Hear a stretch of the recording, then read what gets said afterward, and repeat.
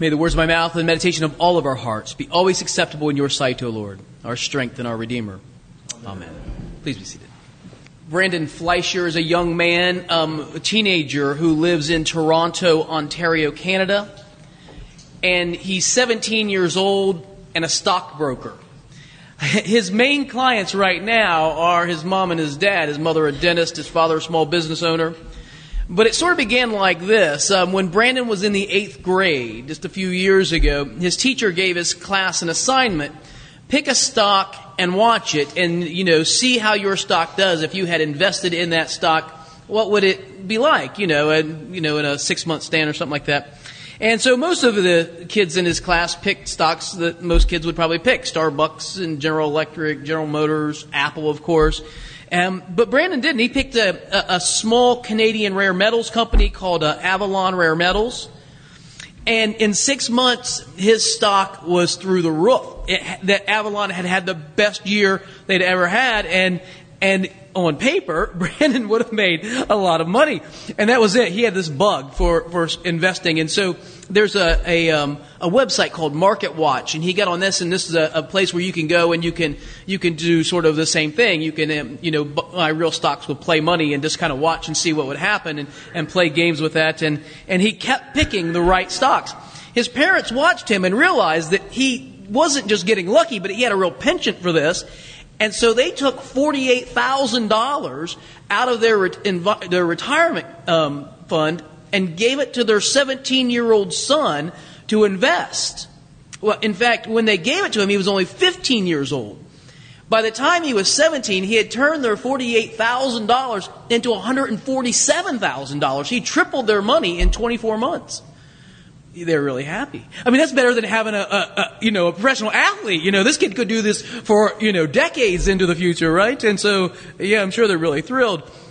And Brandon says that the trick was to pick small companies, that he decided that it was picking small companies because a lot of things could work right. That small companies were looking for investors, would let you speak to the CEO. They'll let you talk to the people who are in charge, and you can actually see whether or not the man or the woman is, a bright person, whether they have a good business acumen and that sort of thing. And also that if they're small, they've got room to grow. Anything that happens in their company or their industry is likely to move the stock, and so this is what you go for.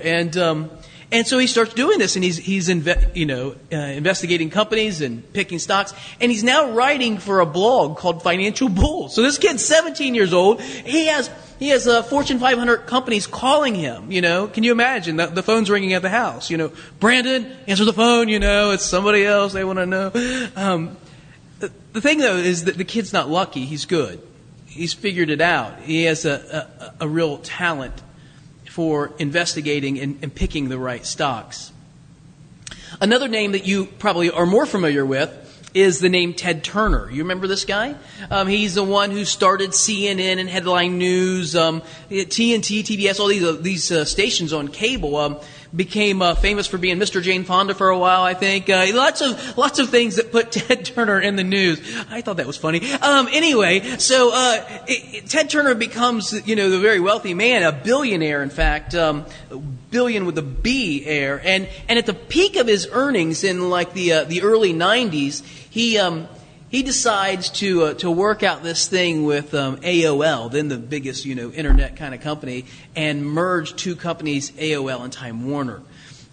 When they made this merger, the company was immediately valued at $350 billion. Billion, with a B, $350 billion. This is in 1993. And almost as soon as they merged, the stock began to hemorrhage. And they lost $99 billion in wealth almost immediately, and Ted Turner was fired. And he himself, having so heavily invested in this merger, lost of his own personal wealth $7 billion. He had $2 billion to fall back on, so I think he's doing okay. But yeah, that's a lot of money. I was reading about this in this one investment magazine ranked it as the worst investment of all time. I mean, it's good to be number one on a lot of lists. This is not the list you want to be number one on. The worst all-time investment. And I looked at some of the others, some other epic fails.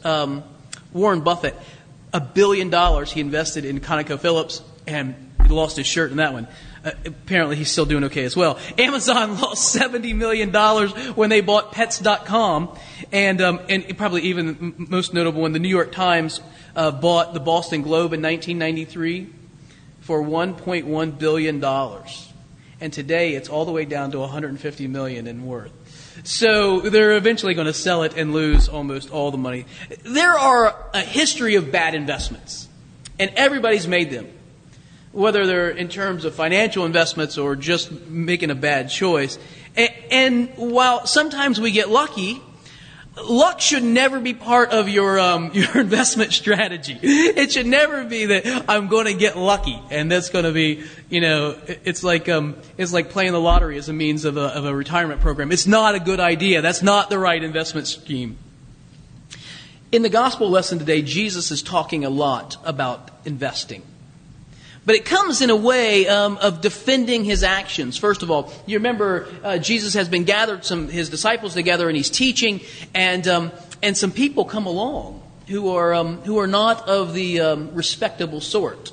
There are prostitutes and tax gatherers. There are thieves and political dissidents. There are your common variety alcoholics, probably all these sorts of people who come along and there are some really strictly religious people there too, who see this, kind of ragtag band gathering around, and they get kind of disgusted with Jesus. Why are you letting these people hang around? And you remember that he has to interrupt what he was doing, and he tells these stories, these three stories that Luke preserves for us in the story of the lost sheep, the lost coin, and the prodigal son. Luke chapter 15 is a response to that question. Why do you hang out with undesirables? Why do you hang out with sinners? And Jesus answers that question. And now he sort of turns the tables. This is the same ongoing sort of conversation. He begins to look at these fellows. They're called Pharisees. You remember these Pharisees are they're of the really good religious type. I mean, they get a bad rap in the Gospels because they're always adversarial towards Jesus. But they're the strict religious people. They go to synagogue religiously. They give of their money. They give of they are involved in it. They're very careful about keeping a kosher table. They're very sincere religious people. They keep no company with sinners. They don't want to be contaminated by affiliation with other types of, sinful people. They are uber religious. And Jesus says to these people, you're living like fools. And that seems like the strangest thing to say. Why would he say it to people who are very religious people? He's saying that you're making bad investments. And they must be shocked by this. We're doing the right stuff. Aren't we doing the right stuff? And here's how the story begins. There was a rich man who had a manager, and charges were brought to him saying that this man was squandering his wealth. There's a rich fellow, Jesus says, he tells a story. There's this rich fellow who has a bunch of property and stuff, and he has a butler. He has a butler who works for him. The butler is sort of in charge of everything. And he starts to realize that this butler is not doing a very good job. In fact, he's kind of lazy. He's not bringing in the receipts. He's not watching out for my wealth. It's like if you've ever seen The Office, Michael Scott is in charge. Okay, this is not a good thing, and he realizes it, and he says, you know what? You're fired. Go get the accounting books, bring them down. I'm going to sort this stuff out, and then end of the day, you're out of here. And this butler realizes that things are going to get tough. He thinks to himself, did you hear it? What will I do? Now that my master's taken my position away, what will I do? I'm not strong enough to dig, and I'm too proud to beg. I'm not strong enough. Of course you're not strong enough. You've been sitting around with your feet up on a desk reading magazines while everybody's out working. No, you're not strong enough to dig. And I'm too proud to beg, of course. He realizes he is about to go from the top rung of the working world social ladder to the very bottom. And he's got to act quick. He's got one chance. And so here's what I think happens. I think on the way from the owner's office to his office, He thinks to himself, I've got an hour. I've got an hour to do something.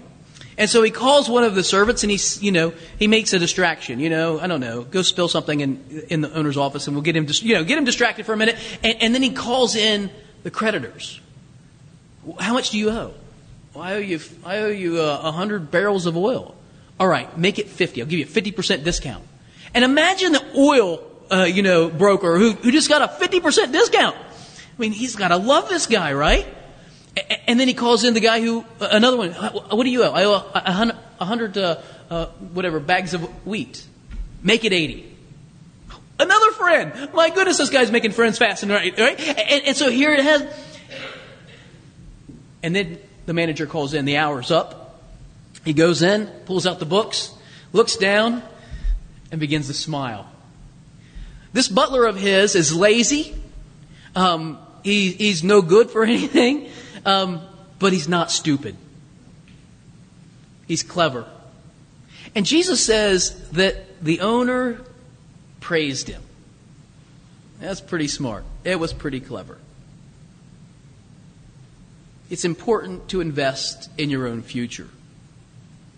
And Jesus says this, listen, I tell you, make friends for yourselves by means of dishonest wealth, so that when it's gone, they may welcome you into eternal homes. Listen, the connection is, dishonest is this is a difficult word to translate, because what it really is unrighteous. Unrighteous wealth. But the contrast is between wealth that is temporal and that which is eternal. So the better way to think of this, make friends for yourself with temporal means so that you will have eternal ones.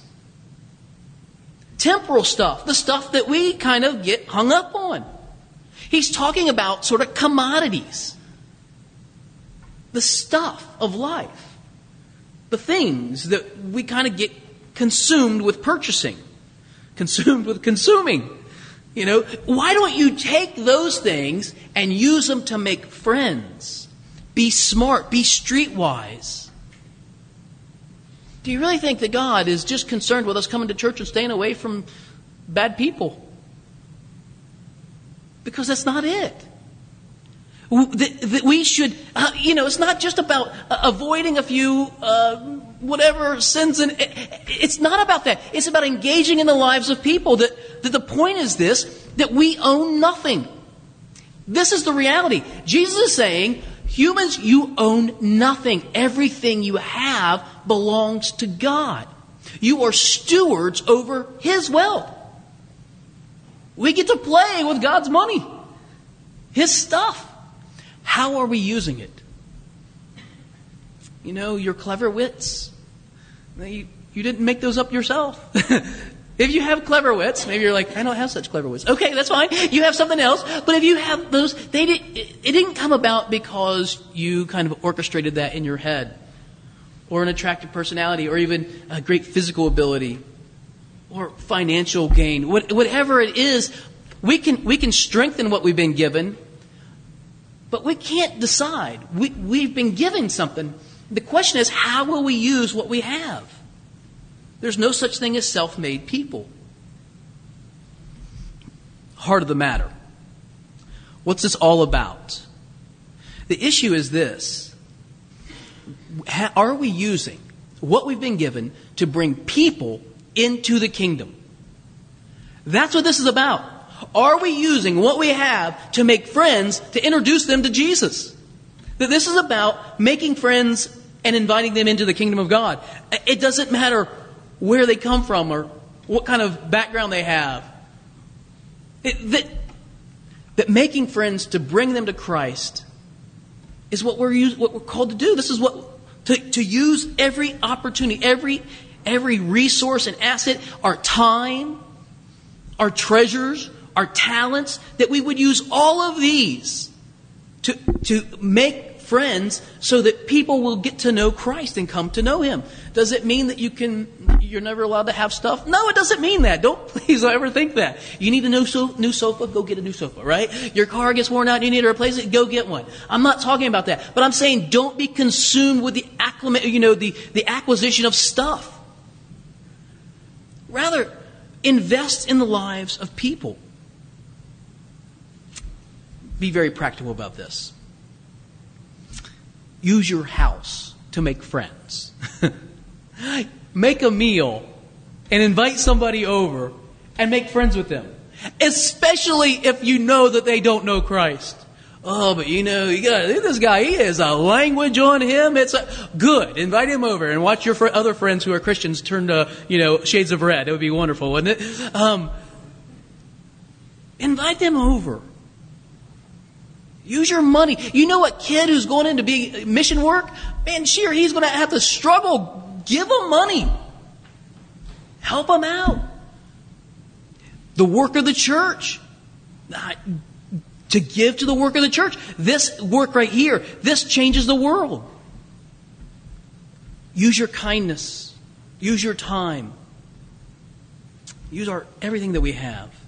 See, this Toronto kid, Brandon Fleischer, 17 years old, he figured out that if you just invest in a small company that has good leadership and room to grow, when the circumstances come around that make it happen, it will grow.